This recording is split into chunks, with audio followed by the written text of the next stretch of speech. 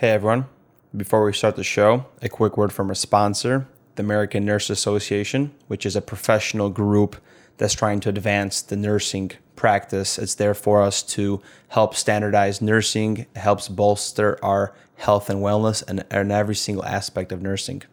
Feeling lucky? Well, the ANA is feeling awfully generous. They're giving away one free copy of Nursing Scope and Standards, 4th edition, as well as some other cool prizes.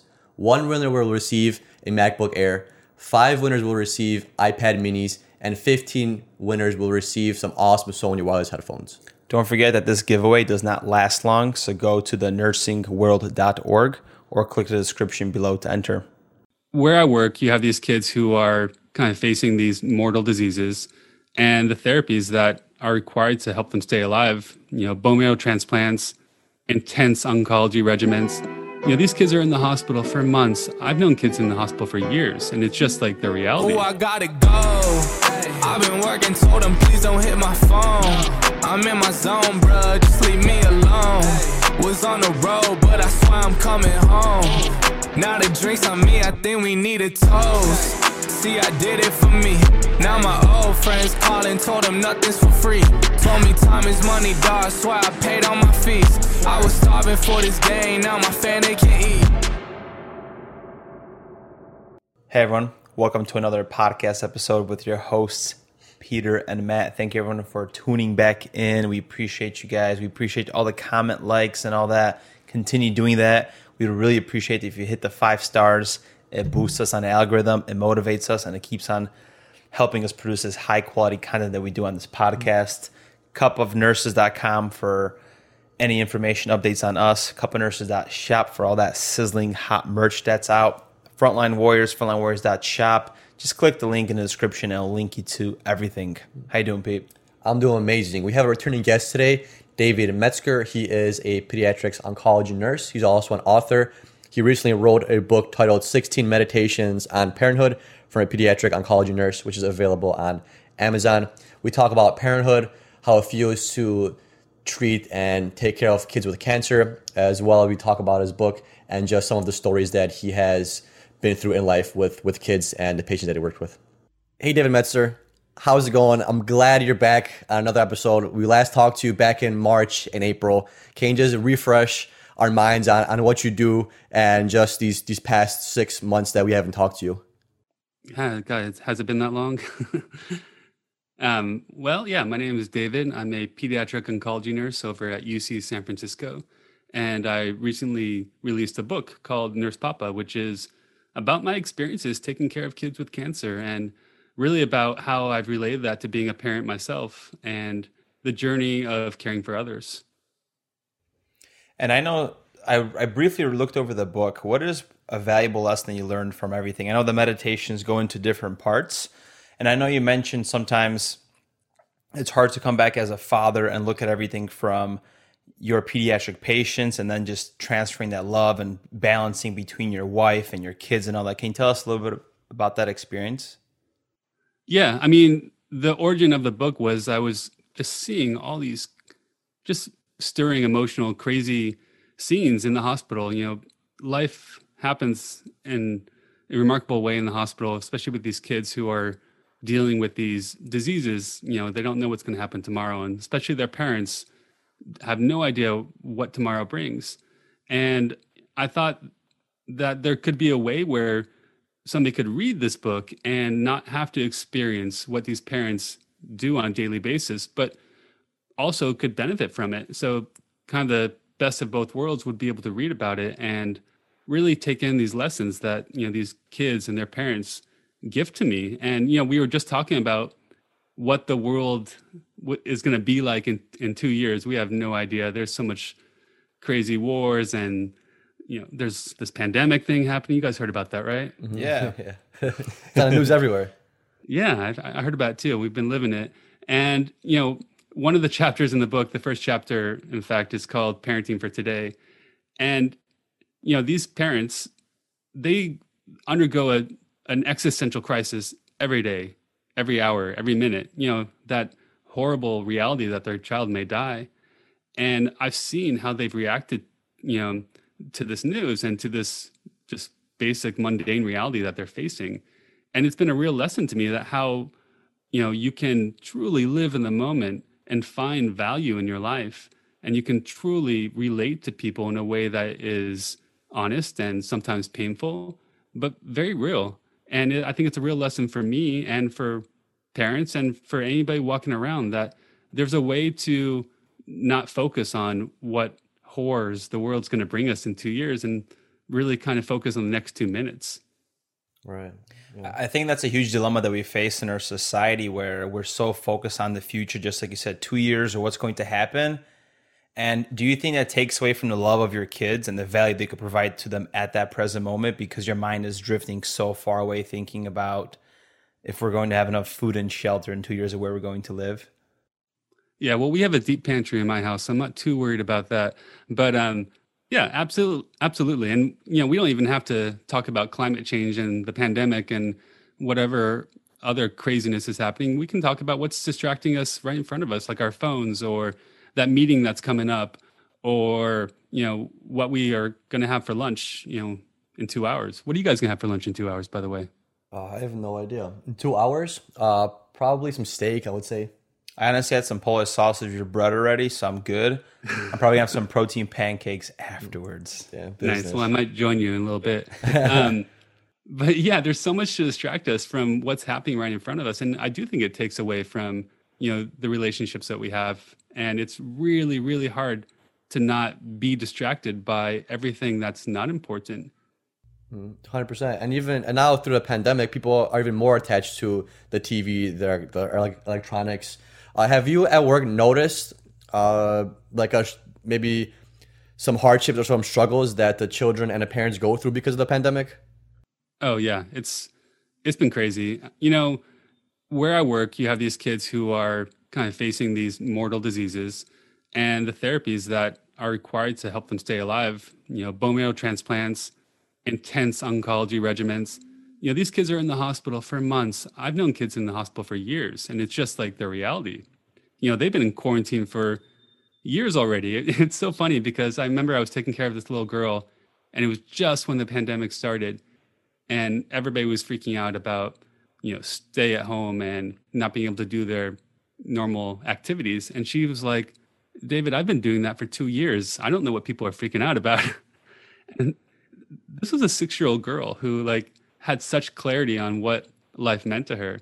But, the real tragedy of this pandemic for us has been just how we have not been able to give access to parents in the way that they once had it. Beforehand, a mom and dad and, many family members were able to be with their kids in these really hard and sometimes joyful moments. But because of the pandemic and the obvious, infection control,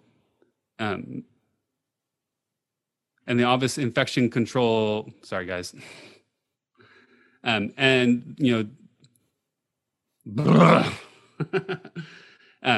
Because of the pandemic and the steps we've had to take to protect these kids, we haven't been able to grant that access. So, moms and dads have not both been able to be at the bedside. Relatives have not been able to visit in the same way.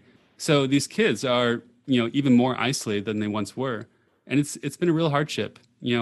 We depend on the people we love to kind of carry us through these hard times. And when you can't have your mom and dad sitting by you when you're suffering and pain and, really afraid, it affects how you heal.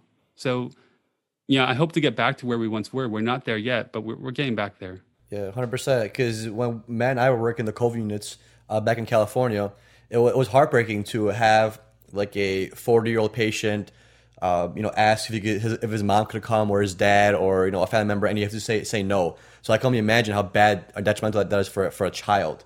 Like a 6-year-old, 7-year-old, 8-year-old can't see a family member just because of these restrictions. That's horrible. But you brought up something a little bit ago about children being able to teach us things.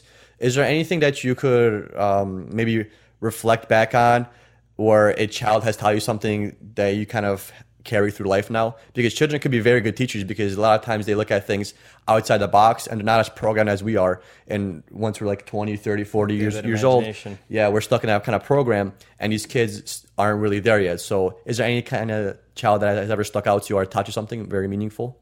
I mean, there's so many, and you're right when you say kids kind of give us a new perspective. One of the many cool things about being a parent is that you kind of get to live their experiences again, experiences that you kind of left behind, and see things the way you once saw them as a kid. But one story I can tell you guys is really what motivated me to write this book in the first place. So I had one child, and I was expecting another with my wife, and just in a couple of weeks my son was about to be born, and I accepted this patient. His name was Jason, and he was coming to get a new liver, which was a huge thing for him. He was hopefully going to have a normal life, or at least closer to normal what other kids experience. And he got to the hospital, and they did more of a workup on him, and they discovered this giant tumor on his liver. So not only was he not going to get a liver transplant, but he was going to die. So his reality just switched poles. He was no longer going to be able to have a life. And the way this affected him, it was just this existential just departure. He just withdrew from the world. So he was just facing this incredible amount of physical pain matched with this existential pain of just, facing this dilemma.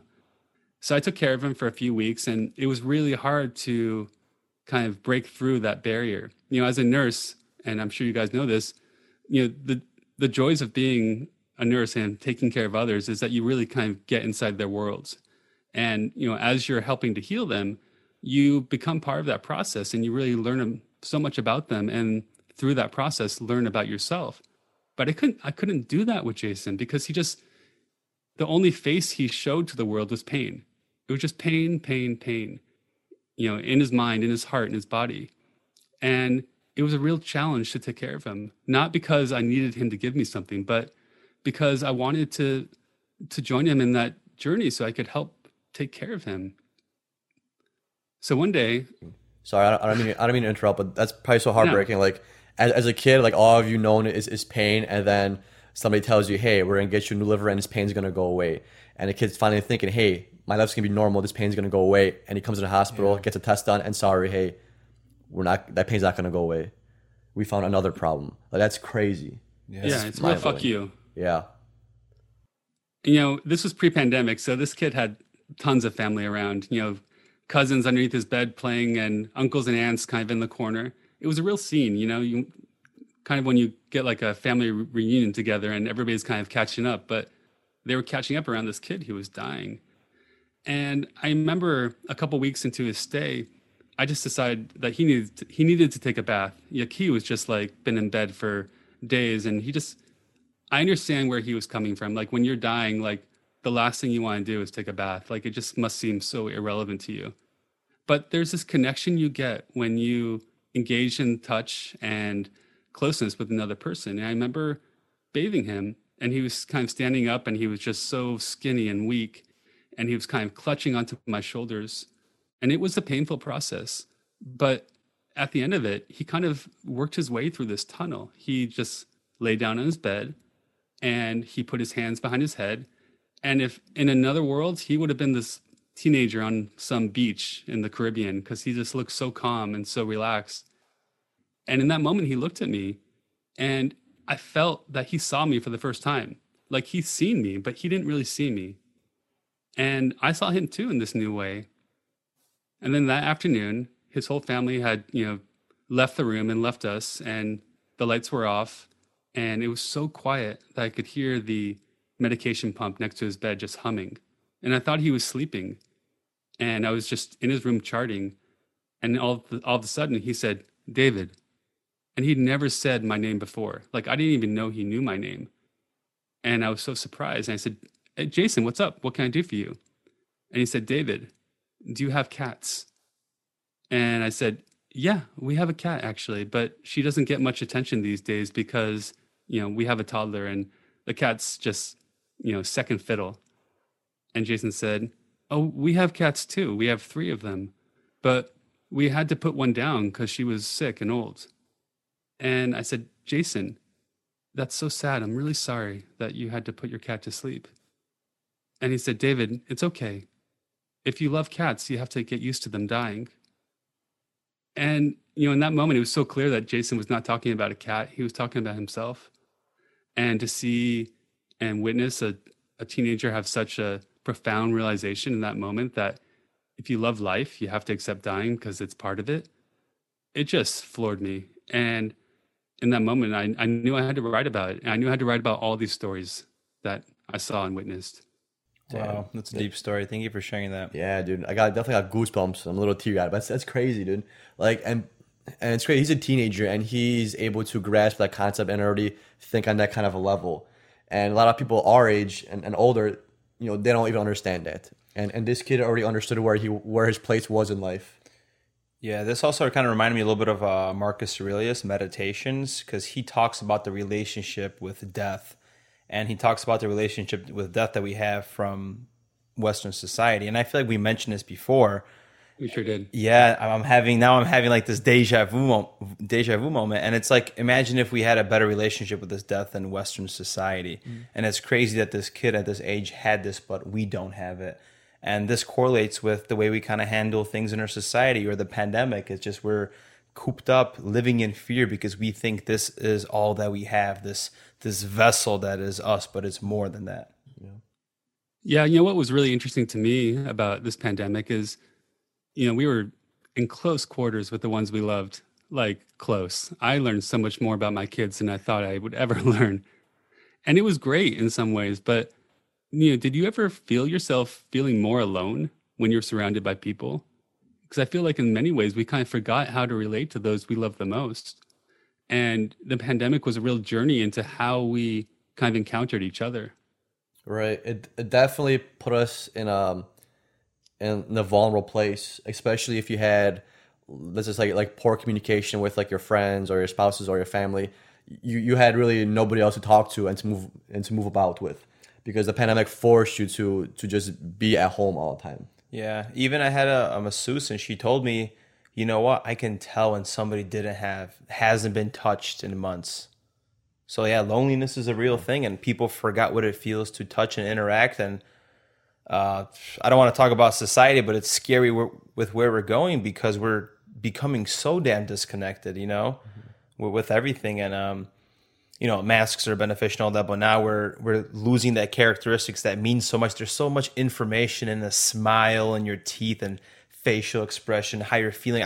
You can read a person by looking at that, and that's all gone. And it's just we're disconnected from ourselves, and we're just going deeper into technology for answers, and it's lonely. We're losing the human experience almost. Yeah. And we're being like, I don't know, Elon Musk or whoever those people are, like they're saying that the world's getting geared more towards technology, and this is like a giant leap towards that, because a lot of our access to our friends, our family is just through a phone now. We don't even see them in person because of the pandemic. So you're becoming more and more reliant on this technology, and less on like society and social aspects and actual interactions. Yeah, because you might not even need that in the future. Yeah, which is sad. We talked about death, and how can families take in this information, and how can they cope with death or the acceptance of death when it comes to their loved one, especially a small child in the pediatric setting? Yeah, I mean, that's a big question, and I wish I had the answer to that. I mean, we were just talking about how we relate to each other and how much we depend on our mouths and our noses and our faces to kind of communicate our empathy and our presence. But I feel like in some ways we adapted. I learned how to show love, frustration, every other emotion just with my eyes. I learned how to be with somebody just by standing there in a way that felt comforting. And we forget that we have so many other ways of expressing ourselves, of carrying ourselves, and that stuff can go beyond just what we say and if we're smiling or not. But to that effect, I think how we carry ourselves, how we are with each other, can really help us all deal with these just harsh realities. Being present with each other and being fully there with each other. There's so much. I always say this, there's so much living that goes on in this place where so many kids are dying. Excuse me. And, I'll enter a room and there's laughter, there's homework. Oh my gosh, cancer can't even make homework go away. And, there's so much opportunity to live your life, even when that life is going to be short-lived. So the one piece of advice that I could offer is that there's time. There's time to say these things. There's time to ask somebody how they feel. And in those moments, you can really find some peace.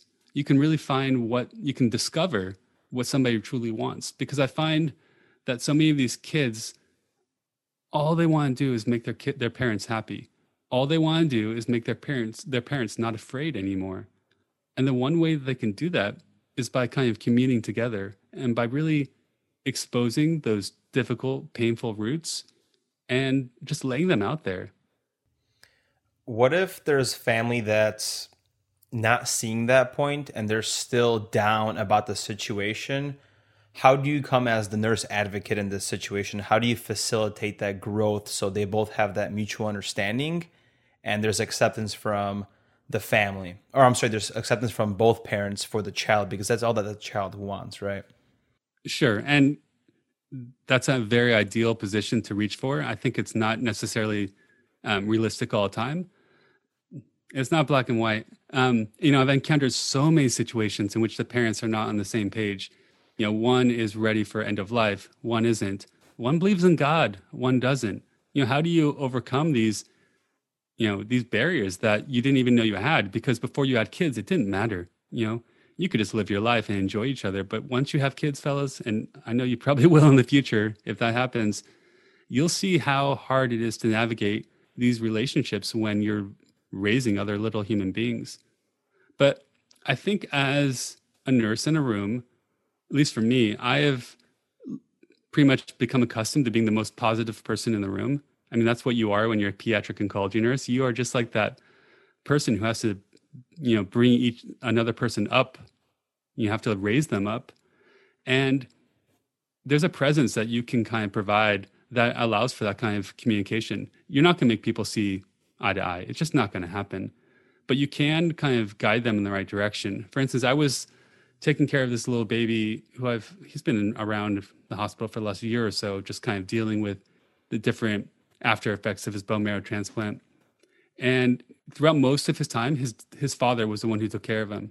And, of course, we only have one parent at the bedside right now these days, mostly. So his mom, I feel she really missed out on some bonding that was really important, because this kid is not even one yet. So it is those times when you're imprinting on each other that you learn to love each other and understand each other. So this kid was in his crib. He was like a maniac, tethered to IV lines, but just in his crib, rolling around and having fun and sometimes crying. And his mom was just sitting there. I couldn't understand why she wasn't engaging. But then I put myself in her shoes and tried to imagine what it would be like to kind of try to engage with this child that maybe you don't know that well. So I opened the crib and I picked him up and I tried to show how I would do that with my own kids, because you can tell people things, but you can't necessarily make them do it. So I played with him. I talked to him. I spent a few minutes just kind of communing with him. And then I just handed the baby to the mom and left the room. So there's ways in which you can kind of show how you would do it, even if that's right or wrong, and give them the opportunity to try it themselves. Right. Sometimes you just gotta put that person in that situation, and usually the person does the right thing and kind of takes the right steps and kind of goes from there. I'm sure that's probably what happened. I'm sure that it led to a very positive impact on her life, right? The mom. I hope so. I don't really know. I mean, she took her son, and I left the room. And, it's not about one moment. It's about a lot of those moments. And it's not about there being a right or wrong, although it sometimes feels like that. It's all about just kind of transmitting your own experience and trying to raise people up. Yeah, I mean, a lot of things aren't right or wrong. They're just stuff that we have to kind of do, right? It's hard to always gauge a situation as a choice as a right choice or the wrong choice, because we all have different opinions and different ways of doing things. But David, I wanted to ask, since you've been in a hospital for quite a bit of time, what is the one of the things that you see as the most common struggle for parents having a kid in a hospital in pediatric oncology? Is it the struggle between the family dynamics, between the mom and dad? Are usually problems there, or is it? Or I'm not really sure how to give another example because I don't work with that. But what's a common struggle you see between the families? I mean, it's endless. There's just the bleak reality of trying to raise a family while one child is in the hospital and the other child is not. I mean, I can't even imagine what these parents go through when they have a kid who's at school or not in school, who's sitting in front of the computer at Zoom school, and another child who's, in a hospital room throwing up. Like, the first thing that happens is that you split your resources. You have just less attention to each child, or you have one parent who kind of further develops that relationship with their 5-year-old while their 7-year-old doesn't remember what it's like to hug them, and vice versa. The parent at home who is taking care of the 7-year-old but doesn't remember what it's like to hear their 2-year-old giggle because they feel that's separate from them. I don't personally have the experience of this, but what I've seen is that it's just incredibly challenging just on a utilitarian level of just trying to make it through the day. And then there's, navigating the different choices that you have to make as a parent. Peanut butter jelly or, cheese sandwich. That's the choice I make in the morning for my kids, and they hate them both. But, when you're talking about a chemotherapy regimen or, decisions to make an end of life, you're really adding some stress into this relationship. So I've seen so many families just be ripped apart. Just divorces that happen even after a child is cured. It's horrible. But on the same token, I've seen so many parents come together in this way that you just can't believe they were able to do. So, the challenges are endless, and the solutions to those challenges are also endless. It's just kind of which ones do we find and how do we go about fixing ourselves? Yeah, 100%. You mentioned that you are always like the most positive person in a room. You always have to transfer that energy onto others. And being a nurse myself, I know that's very taxing both mentally and physically. How do you rejuvenate your own cup? How do you go back home and deliver that same amount of energy to your family as you did for other families? You don't. We were just talking about how it's not black and white. And, one of the struggles I have, and I talk about it a lot in my book, Nurse Papa, is that I sometimes feel like the best human being I can be at work. I am just at the top of my game, dealing with people, interacting with people, just being a good nurse. And I'll get home and I am just a horrible human being. And, that's my own perception, of course, because you want to be able to be the kind of caregiver you are at the hospital for your kids at home. But the scenes that you enter at home, they can just be disconcerting. You just see the chaos that you left behind in the morning. And it is so hard to kind of step up and be that dad who is just always there. And I do my best. I just recognize that I'm a flawed human being and that it's okay to be flawed. I don't want my kids to think that you have to be perfect. So I may scream at them. I may lose my patience, but I'm always aware of it. And I always go back to them and kind of ask them how they feel about it and try to repair those moments that, I wasn't the best I could be. You learn how to be a parent. There's no guidebook to it. Although, tons of people, including myself, have written books about how they think it should go, but it's just never easy. And you have to expect those bumps in the road.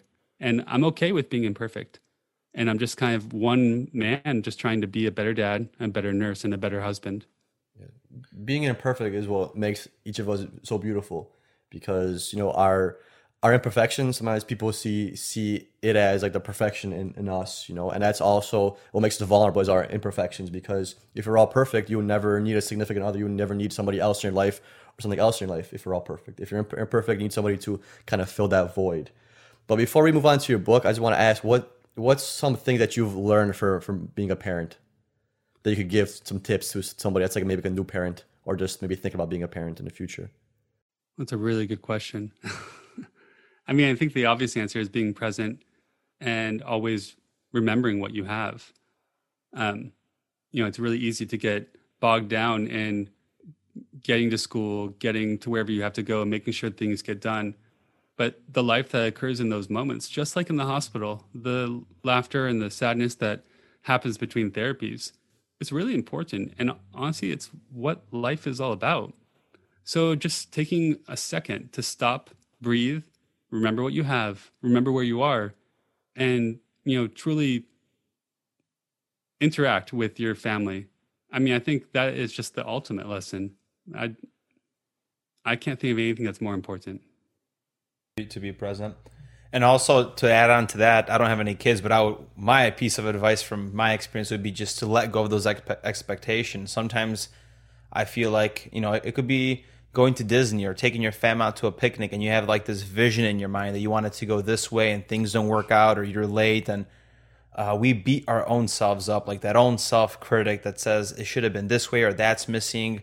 Or maybe you're with your family and you're smiling and you're joyful, and then you still have that little roommate in your head that's telling you that's something that's bad too, But that's my own little self journey and what I'm improving on, to let go of expectations, because it really takes away the happiness that's already there.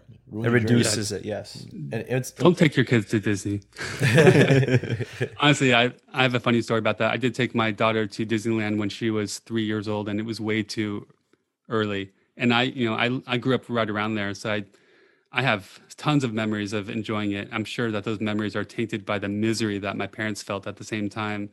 And it was just not a good day. I had so many expectations for, what I thought it would be, just the magical kingdom. And it was the magical consumerism. And, all my kids wanted was just to buy something. And it kind of stabbed me in my heart.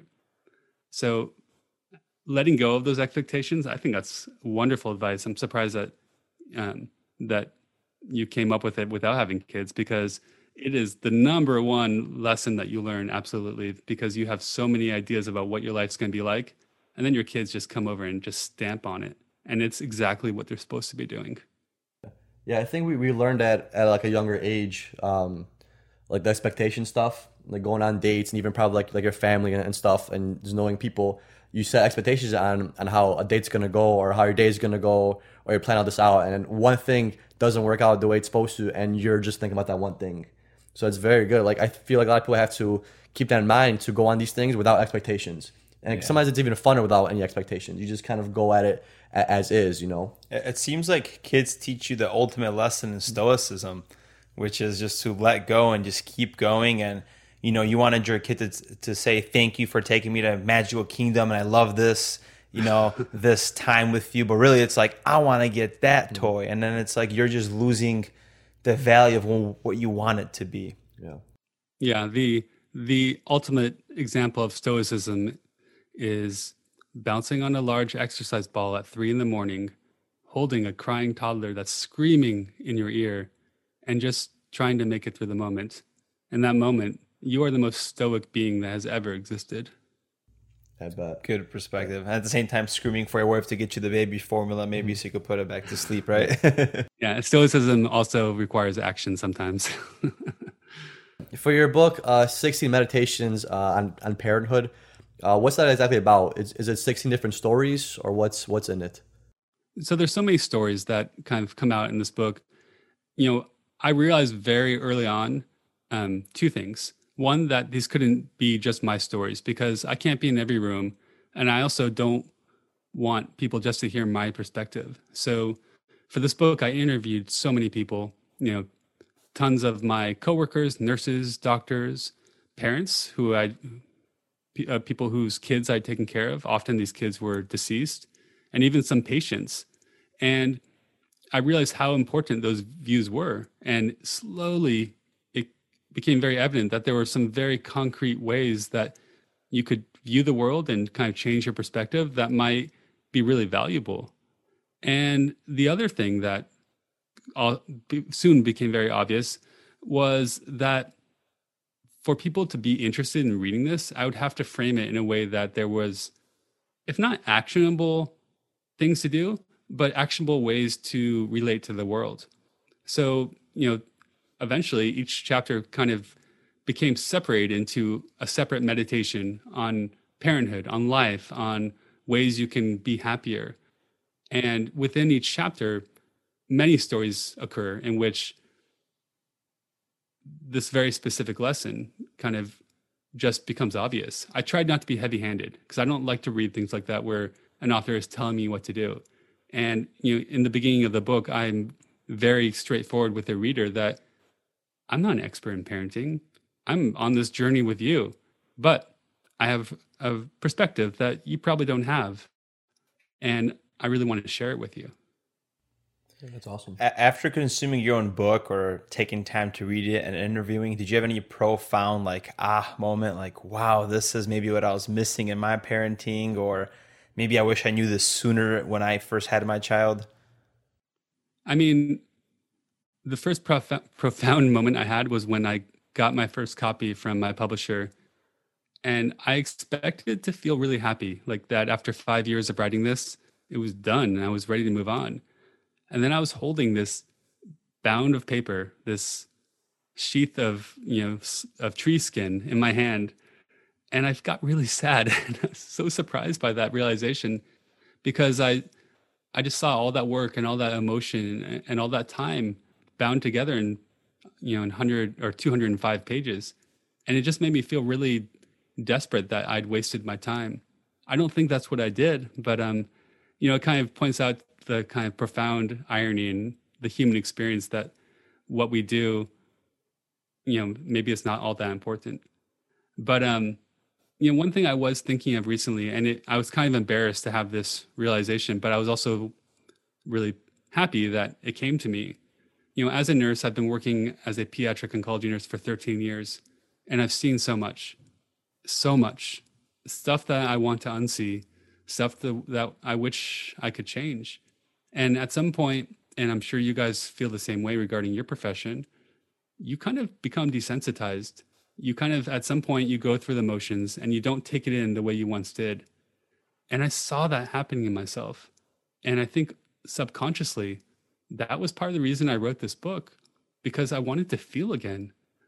And, the way that we start to feel again is we reflect and we kind of follow the example of others. So what better way to kind of really feel the death of a child or the pain of a child by having other people experiencing it and also see how they feel? It's kind of selfish of me, but, the way that I find my journey back to kind of really being with a child in a way that I once was when I was a new nurse is to kind of share that experience with others. Yeah, well, David, I'm telling you right now, you for sure do not waste any of your time at all. I always love talking to you, just because you always give so much amazing insight on parenthood and pediatrics and just children in general. I feel like I always get a good takeaway, and I'm sure everyone's going to love your book. I even checked it out on Amazon. You already got like 5 ratings on there. I think like 5 stars, so it's looking pretty promising. Yeah, the stars are coming in, and it was #1 best-selling new release in pediatrics. So, but that doesn't mean anything to me. I don't know what you guys' love language is. Mine is affirmation. So I do appreciate when people enjoy this, and I'll take every good review with happiness. But I really want people just to experience it and to and read it, because what else are we doing, right? I mean, why do you guys have a podcast? Why are you nurses? Why are we interacting with each other? We just want to share what we have. And if I can share what I have, I'm just so stoked to do it.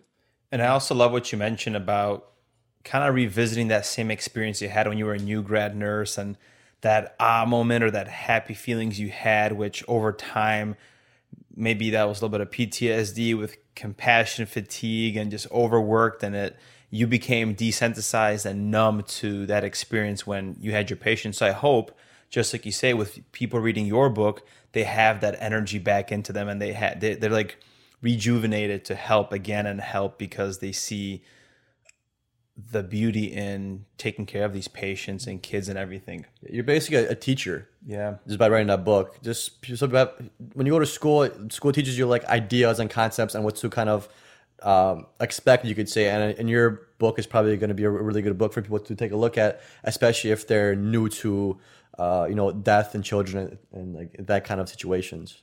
Yeah, I hope so. And as far as what I've seen, the reaction I've had, people who have appeared in the book and people who have had their stories shared, they do find a great amount of joy in reading about their children or reading about their brothers.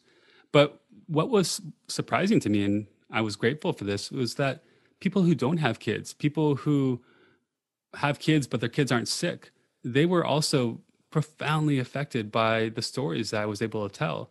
And not only were they profoundly affected, but they were able to, take the same lessons and kind of change their lives. And And that's the ultimate compliment that, something I wrote can really affect the way they parent, to their healthy child, because that's what it's all about. It's not about waiting for that moment when your child has leukemia. It's about the 5 years up to that point when you develop your relationship with that child. When the rubber hits the road and your child is sick, that's where you need to be a good parent. I hate that fact that we don't realize it. Like, we don't realize things through happiness and joy. We realize it when it's, I don't want to say anger as an emotion, but when that joy isn't there anymore, you can't grasp it anymore because your child has a 6-month, survival rate or whatever that may be. That's so sad that as humans we have to go to that damn experience to get smacked on the face and be like, okay, hey, this is important. My kid is important, not me being a truck driver for 80 hours a week and not seeing my family, whatever the case might be. Yeah, David. Well, for all those truck drivers out there, there's a path back. Yeah, like when I talk to David, and I'm sure your book's going to be just as compelling. You make me feel very fortunate because I'm a healthy individual, even though I had surgery last year. Like, it's all over with. But one of my biggest fear is in life is having a child that's sick. That's literally my biggest fear. Like, death doesn't even compare to that. Like, I would rather die than have a sick child. Like, that's one of the scariest things for me ever. And when you bring it up, you make me feel very fortunate that I grew up as a healthy kid, that my parents are healthy, that people around me are healthy, that the kids I grew up with are healthy, that like my friends are healthy. And because I've never been around sick children. The only time I've been around sick children was probably the time my sister went to the hospital and she got diagnosed with diabetes. But that was the only time where I witnessed sick children. That's one of the reasons why I went to nursing as well. And I always love talking to you just because you bring those emotions out for me that I kind of forget about and I kind of put to the side. And the ego comes into play and all that, and you kind of really humble me that my life could have been completely different. My parents' life could be completely different, and my future life, if my kids come out sick, I kind of almost know what to expect. And you kind of giving me that advice on what emotions I'm going to feel, on how families struggle, so I could kind of prepare for that if that were to happen, which I hopefully doesn't happen to me nor anybody that I know. But it's very humbling when I talk to you, and I'm sure your book's going to do the same thing to many people. I mean, I hope so. And can I tell you a secret? That's my biggest fear too, that my child will be sick. And it's so interesting because I can take care of a 6-year-old, and my daughter is 6, who has leukemia, and I can say to myself, gosh, I'm so lucky that my daughter doesn't have leukemia. But she might have leukemia when she's 8. She might have it when she's 22. So it's this constant kind of reaffirmation of how lucky we are. And, it never ends. You just kind of have to keep, walking this journey and realizing, sometimes forgetting, how lucky you are.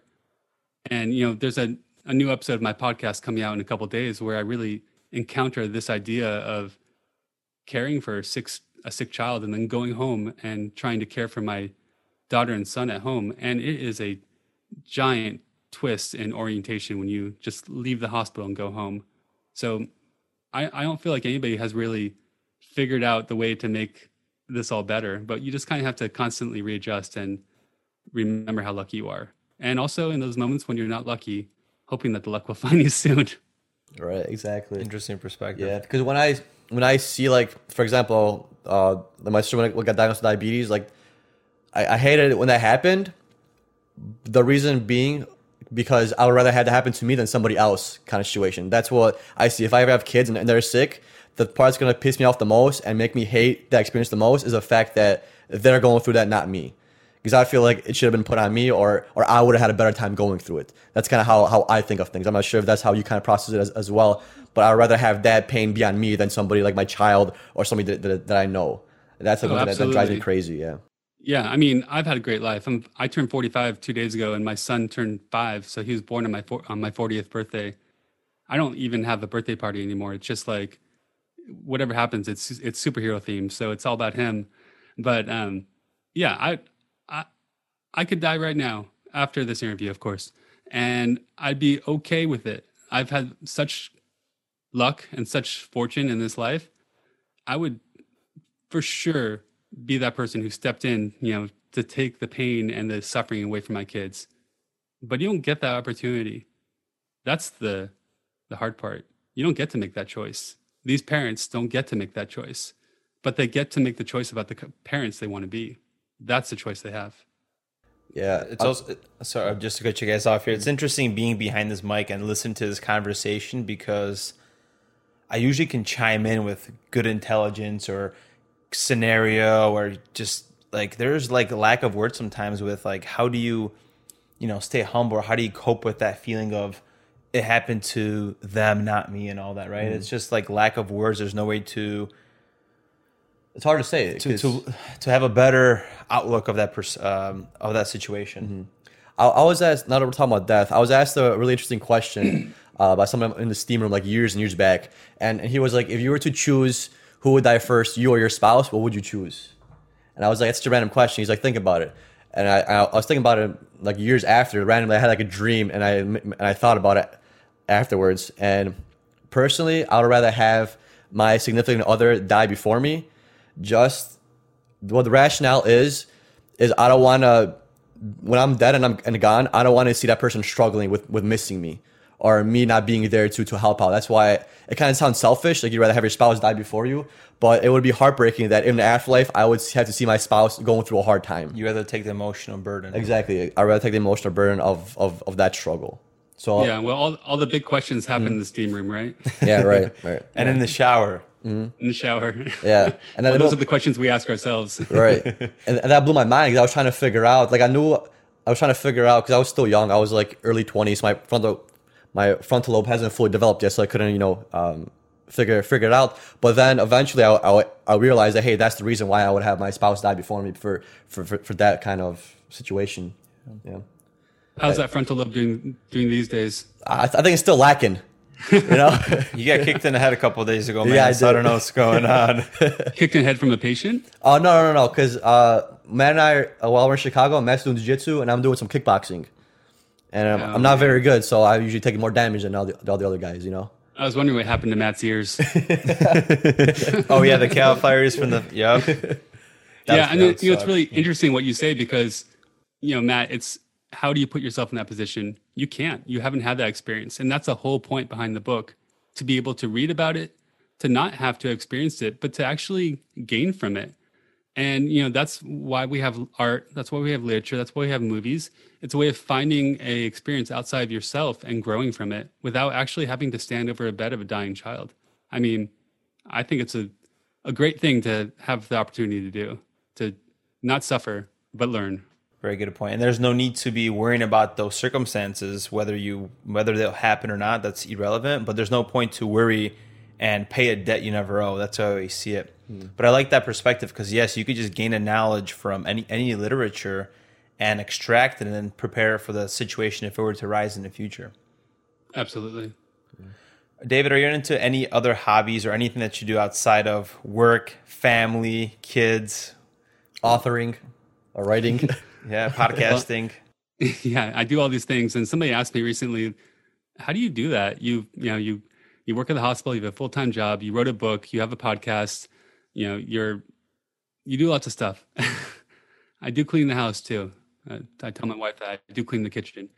The way I spend my time is it's sporadic.